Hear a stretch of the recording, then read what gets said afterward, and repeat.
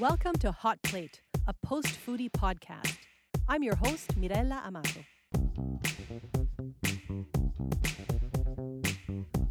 Today on Hot Plate, drinking habits, computational gastronomy, radical gardening, and flying pineapples. Hi, Joshna. Hi, Mirella. How's it going? It's going well, thanks. I'm enjoying the spring. How are you? I also am enjoying the spring. I saw ramps are showing up, and that to me is like the sign that things are going to grow again, right? Which is very comforting and reassuring. I love that. And ramp pestos is one of the things that I love the most. So that the fact that that's happening is really, really exciting. Yes. It makes me think maybe it's time to transplant the pots into the garden.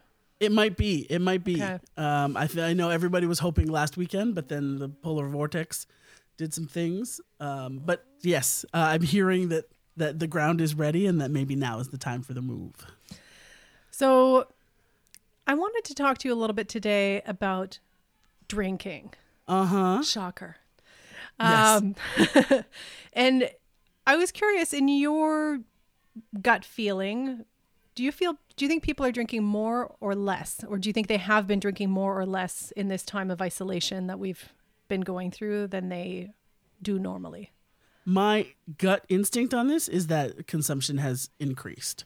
Right. And that people are drinking more. When I talk to my people and I hear there's lots of like, it's 11 o'clock somewhere. And there's lots of that beer for breakfast kind of conversations. So that is leading me to think that everybody is drinking more than they did in a pre-pandemic time, right? Yeah, not only that, but you might have come across articles. There's a lot of articles saying that alcohol sales have increased. Sure. Some of these articles are, sharing frightening headlines about, does this mean we're problem drinking now, or that it's going to be leading into some health issues, addiction, right? Right. And anecdotally, I've had the same experience as you. A lot of my friends are talking about consuming day drinking and getting into, cocktails at home and that sort of thing.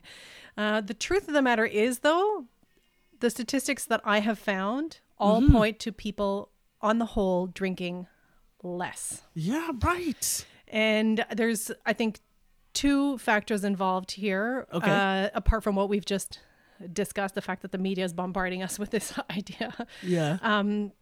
But I think people are generally drinking more at home, and they're noticing that they're drinking more at home, but they might not be factoring all the drinks that they're not having out. Yes. When they think about that balance. Right. It's just because they're pouring and dealing with the empties and stuff in a way that they haven't necessarily. Okay. And similarly, all of these alcohol sales statistics we're seeing are from stores, like from the LCBO, that sort of thing.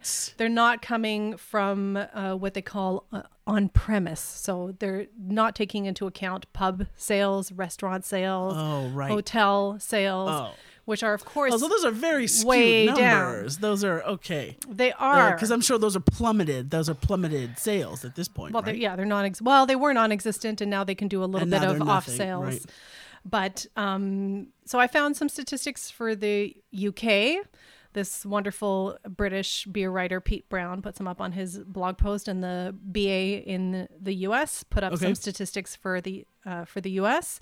And as with our episode 2 weeks ago when we were talking about most Googled foods, I was absolutely unable to find. Why does Canada not compile statistics? We want to know. The same question, right? We are done with folding ourselves into the American data or whatever nonsense thing we used to do. I have the same question. I don't know why we are not holding our own numbers about stuff like this. Anyway, so here are the UK statistics. 20% of people report that they're drinking more. So that's our friends.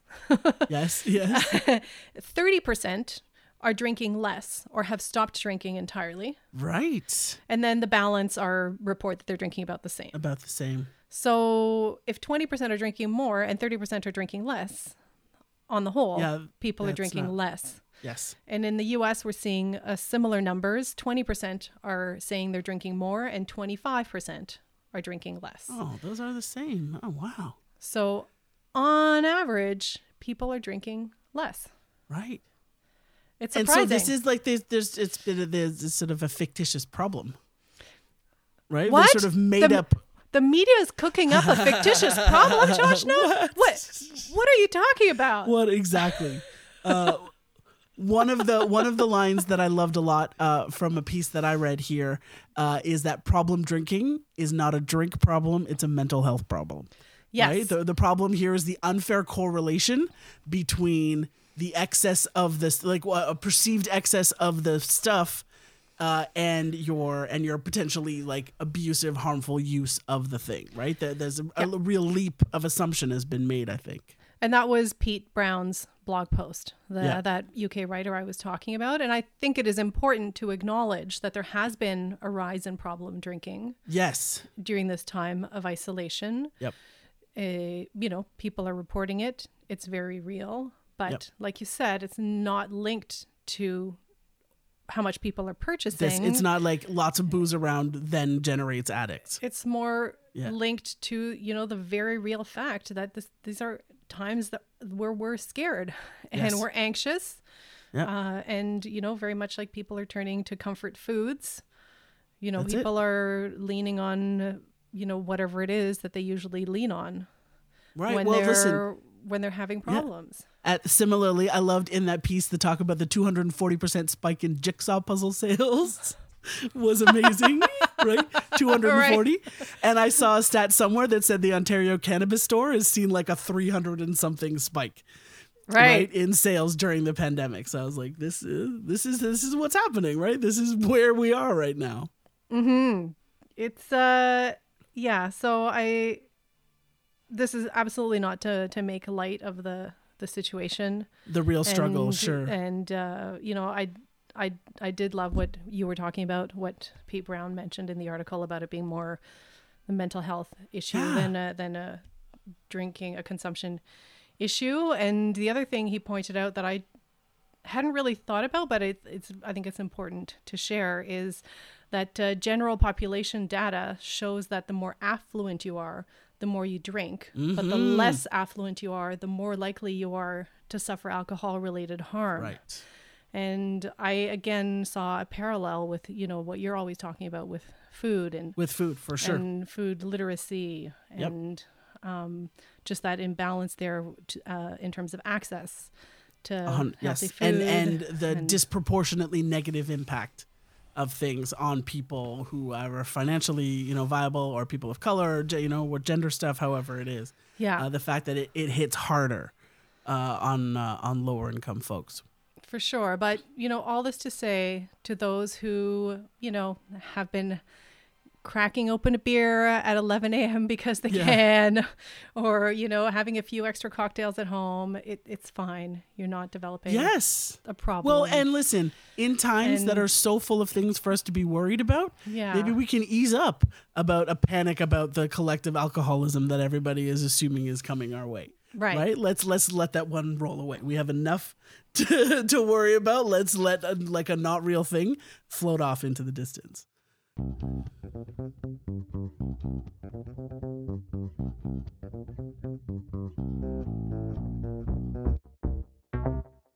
I just want to take a moment to remind our listeners that in these podcasts, we refer to our various articles and blog posts. And if ever you're interested in learning more, we provide links to those articles in our show notes and on the website.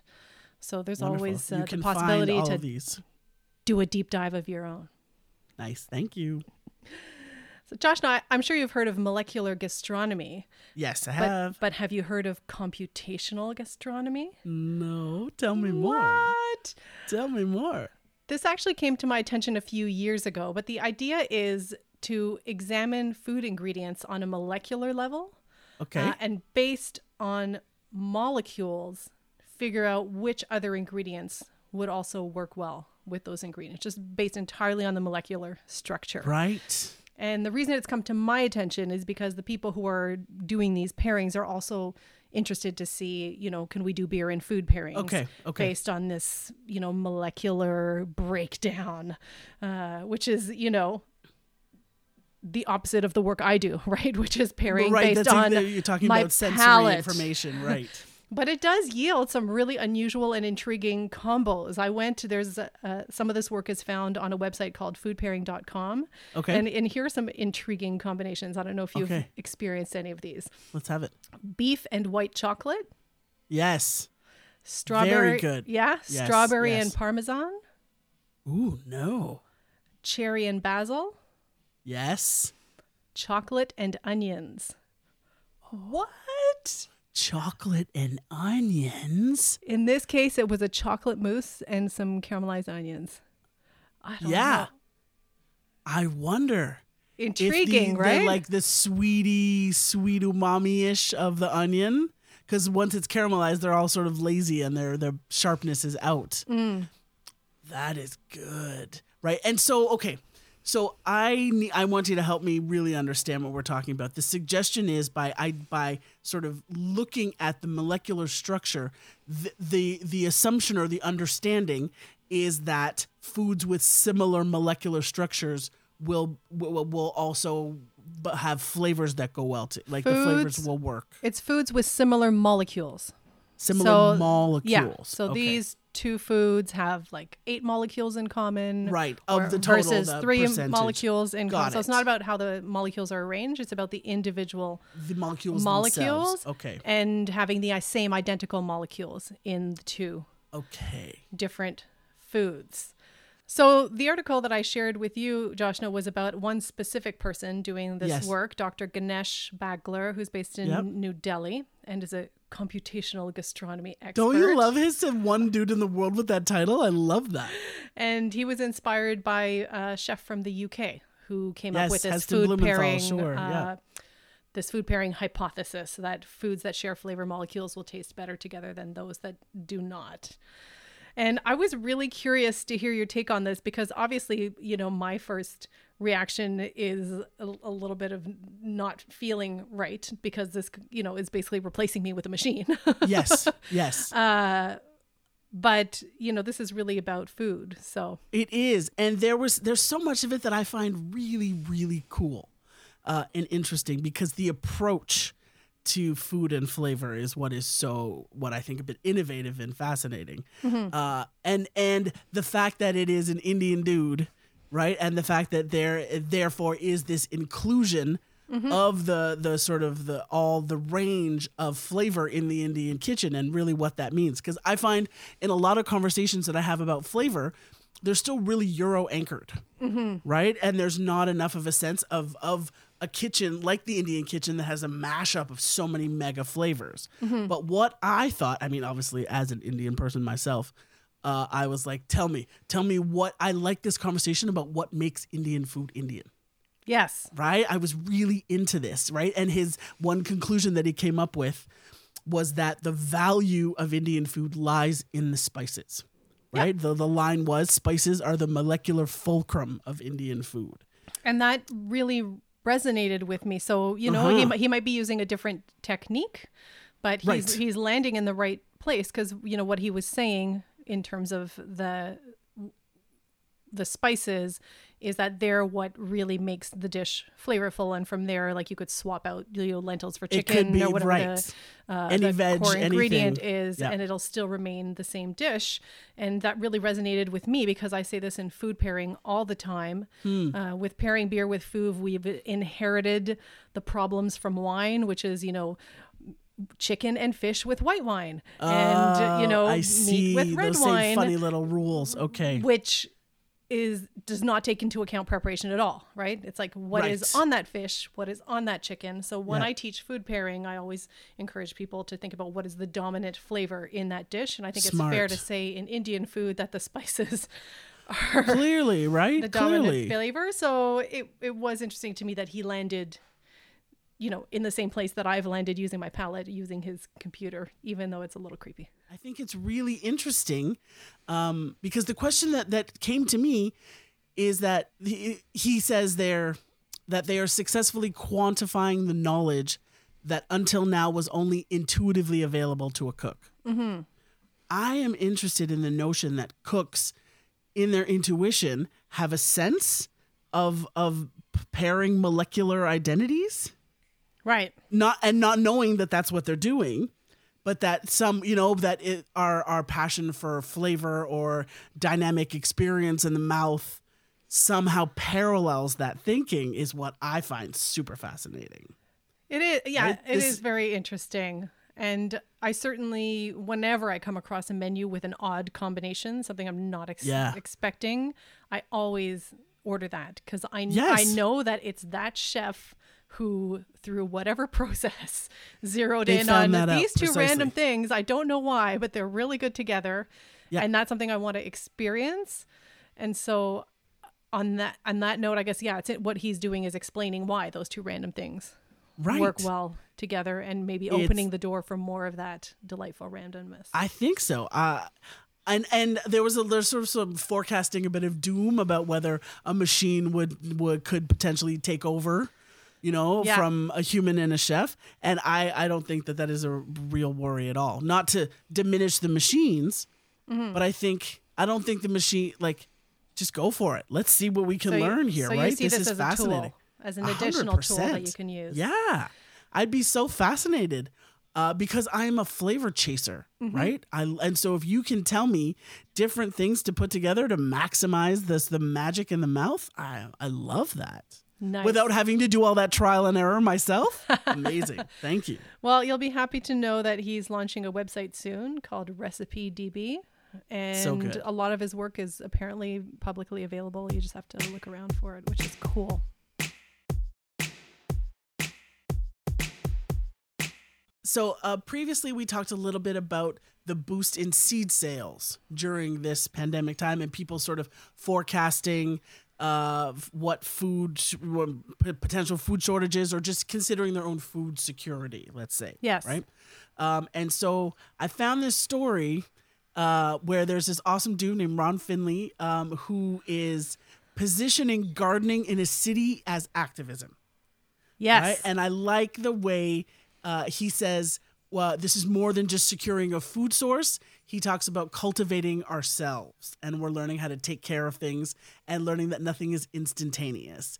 So essentially, this guy is planting food gardens in sort of unlikely places in an urban context, right? Old sort of front yards or backyards or all sorts of different things. But there's something interesting about the way he talks about it, right? He himself is a Black American man living in a dense urban context. And what was fascinating about the way he talks about it is that his focus is the planting, right? It's like the food is a sort of lovely byproduct. But his activism is about it, that there's a sense of protest in the planting. Right. And that I love, this idea about claiming land and taking up space and reworking your own food security, essentially, is what he's doing. I loved it. These are voices I think need to be cultivated a little bit more because the positioning of gardening as both therapeutic and defiant, or even just considering defiance in gardening is. Listen, the activist inside of me is delighted with this conversation. For sure. How did it land with you? I loved his parallel to graffiti. Yes. And the idea that these people are, taking a wall or whatever and making it more beautiful.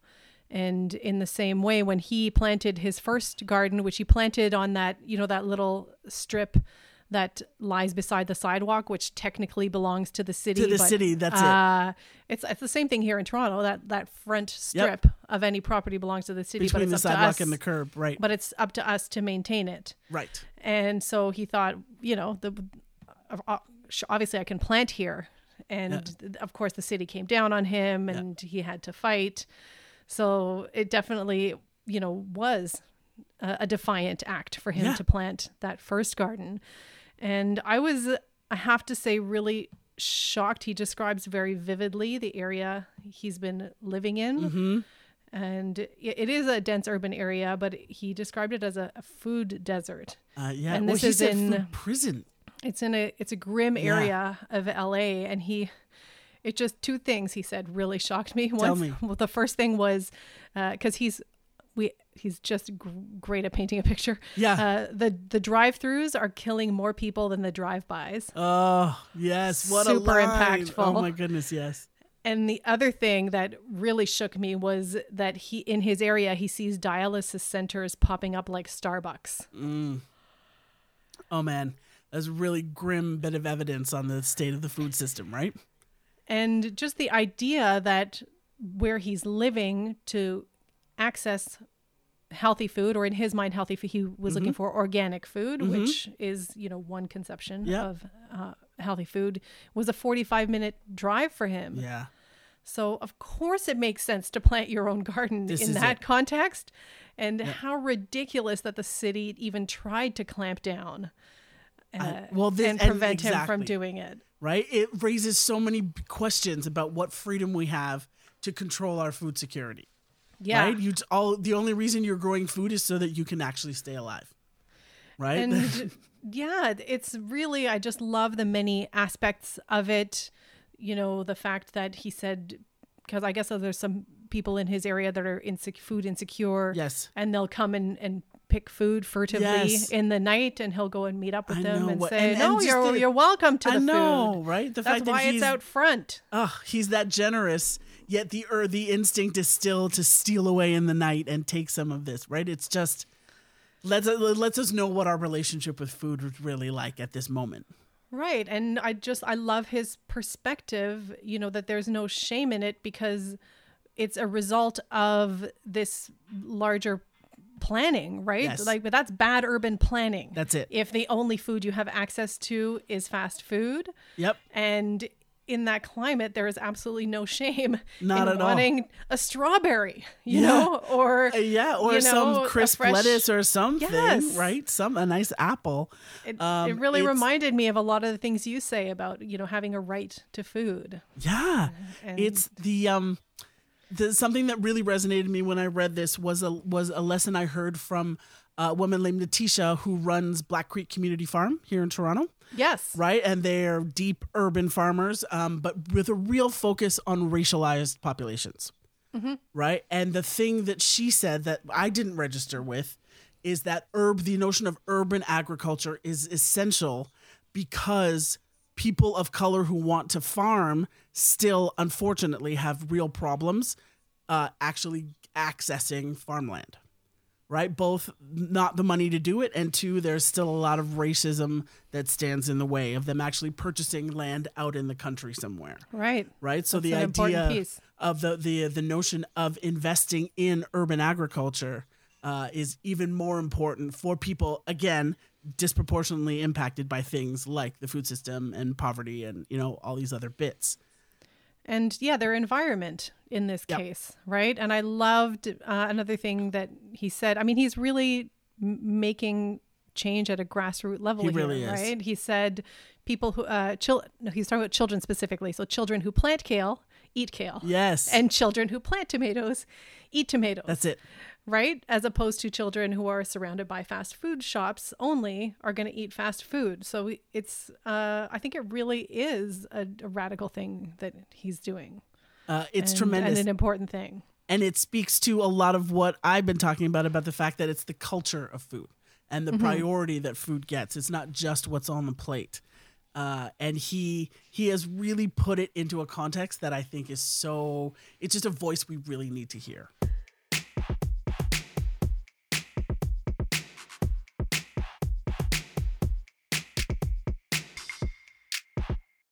Joshna, have you ever done any VR dining? Not at all. Tell me more. I have not experienced it either, but I came across this fascinating article. I just have to quote directly from the article how they describe this virtual dining experience, because my mind is still spinning and I don't think I can do it justice if I try to explain it. So this woman describes, coming into this space, putting on these VR goggles, and what she sees is floating objects and oversized foods appear. Pink pineapples, blue cherries falling from the sky, meat dancing through the air, and colorful environments that seem to light up with each dish. This was all set to music and narration, And before every course, a table would appear with an object representing the food the diners were about to eat. For example, one dish appeared as a red sphere on a plate. And this cued the narrator to say, I think it tastes like the whistle that the wind makes through a locked door on a cold autumn afternoon. Woo! And while you're hearing all this, you have a plate, a little bowl in front of you that has a bite, and you dump it into your mouth and experience this flavor while you're seeing. Right. This is from a New York VR experience. Yeah. And it was the piece. It was at James Beard House, right? Which is important to know because they have, obviously real tether in gastronomy and the culture of it all. So the notion that they would sort of host or sponsor, something like this is really quite something. Right? When they're all there, it's a big deal for them to do something like this. And I'm happy for the chance to rethink it, because as I was reading, I was like, okay, so you're wearing goggles and eating or drinking at the same time. Mm-hmm. Right? And so my first thought was like, it's sort of like a tasting menu with an AV component. Yeah, I think that would be fair to say, except you're detached from everyone because you're wearing these little goggles. It's an isolated tasting menu experience with an AV, right? So the thing that I thought was super interesting about this was when they talked about TV dinners of the 1950s, right? And that the idea of us consuming our food in front of a screen, right? That was sort of a big sort of advance. But the difference between that and what's happening here is that the food we were eating had nothing to do with what was on the screen. Right. Right. And now the suggestion is that this experience somehow combines what you're seeing and what you're eating. And look, from a person who likes to sort of delight and tantalize people, that sounds like it might be something, but I don't know. I'd love to know more. I don't know. Well, no, my head is just spinning because, these people who went through these experiences that they interviewed in the article said that it did augment their appreciation of the food, and they noticed different aspects of the food. And my first thought is, well, maybe you should just put your phone down, Is it just attention? Is it just that you're paying attention? Do you need to be, bombarded with flying pink pineapples and to focus in on your food? That's the difference. Yeah. To me, this is not very different from sitting in front of the TV and watching. It doesn't seem like it, right? It does bring your attention back to the food, but I don't know if you got to this part of the article, but they're talking about how this VR technology has major social benefits for people who are eating alone. And I'm not sure. I don't get it. How is this different from eating in front of the TV? Or eating in front of watching somebody else eat, which is another weird thing that we do, right? We'll log on to watch other people eat. And I got confused when they were talking about the social benefits of this for people who eat alone and who are in isolation. I don't see how this connects people more. Me neither.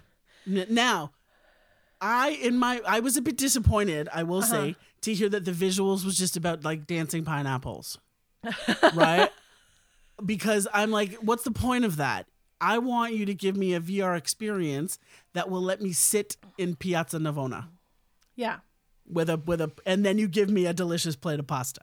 Or by the seaside. Yeah, exactly, right? And then I have the calamari. That to me, to be able to transport me somewhere like that, that I'm into, right? So that feels like it makes sense. Yeah, those are some VR applications. So they've been used to sell food, and much in the way that you're describing, to take people through tours of crops in foreign countries. So, for example, coffee fields in Brazil. It's been used to teach cooking, but it's also used to trick taste buds. And this application again touches on our favorite thing, which is tricking people into eating meat, thinking they're eating meat when they're actually eating something else, so that we're not consuming too much meat. On and on and on with the meat solutions. And I did note that they just super casually were like, oh, and there's also another thing to trick people into thinking they're eating meat so that there's a sustainability component. Right. And I was like, well, that was a very quick sweep of a lot of things there, friend. Okay. I think in the, with the right application, this could be a really fun thing to do as an adventure. And it is a treat. I think many of these experiences are hundreds, if not thousands of dollars. Yes, so it's something you do yes. once or twice in a lifetime. One thing that I found interesting in the article, because they were talking about, where's this going to go? What are they going to do with VR? Is they're saying that probably a lot of the growth is going to come from big companies in sectors where they can't just compete on taste. So things like ice cream, tea, coffee, beer. So it looks like it's going to take the place of advertising. Right. Now that, we're all, everyone's on Netflix and whatnot and not being exposed to so many ads, these companies that have always relied on, on building a feeling around a product are now instead building an experience around the product. And I'm hearing a lot, I don't know about you, Josh, now I'm guessing in the food world it's the same. Like everyone wants an experience. They don't want to just eat. They want an experience. So this is... I mean, I get it, but I will tell you that when I hear that, it makes me roll my eyes. Let's just bring back great hospitality instead. That's an experience. Right? Because great hospitality is also, the point of it is the experience of the dining, right? Yes. This is just something we're plugging the hole with because we have really deprioritized hospitality. So we want to prop it back up again. That's what I smell here. If you're enjoying our podcast, please support us at patreon.com/hotplatepod. Hot Plate is part of the Frequency Podcast Network. Please consider leaving us a rating or review. It helps others find us. You can follow us on Instagram and Twitter at HotPlatePod. Follow me at Beerology on Twitter, Facebook, Instagram, and YouTube. And follow Joshna at Joshna Maharaj on Instagram, Twitter, and Facebook. Original music by Dave Bell. Hot Plate is produced by Mirella Amato, that's me, and Dennis Coyne. Thanks for listening.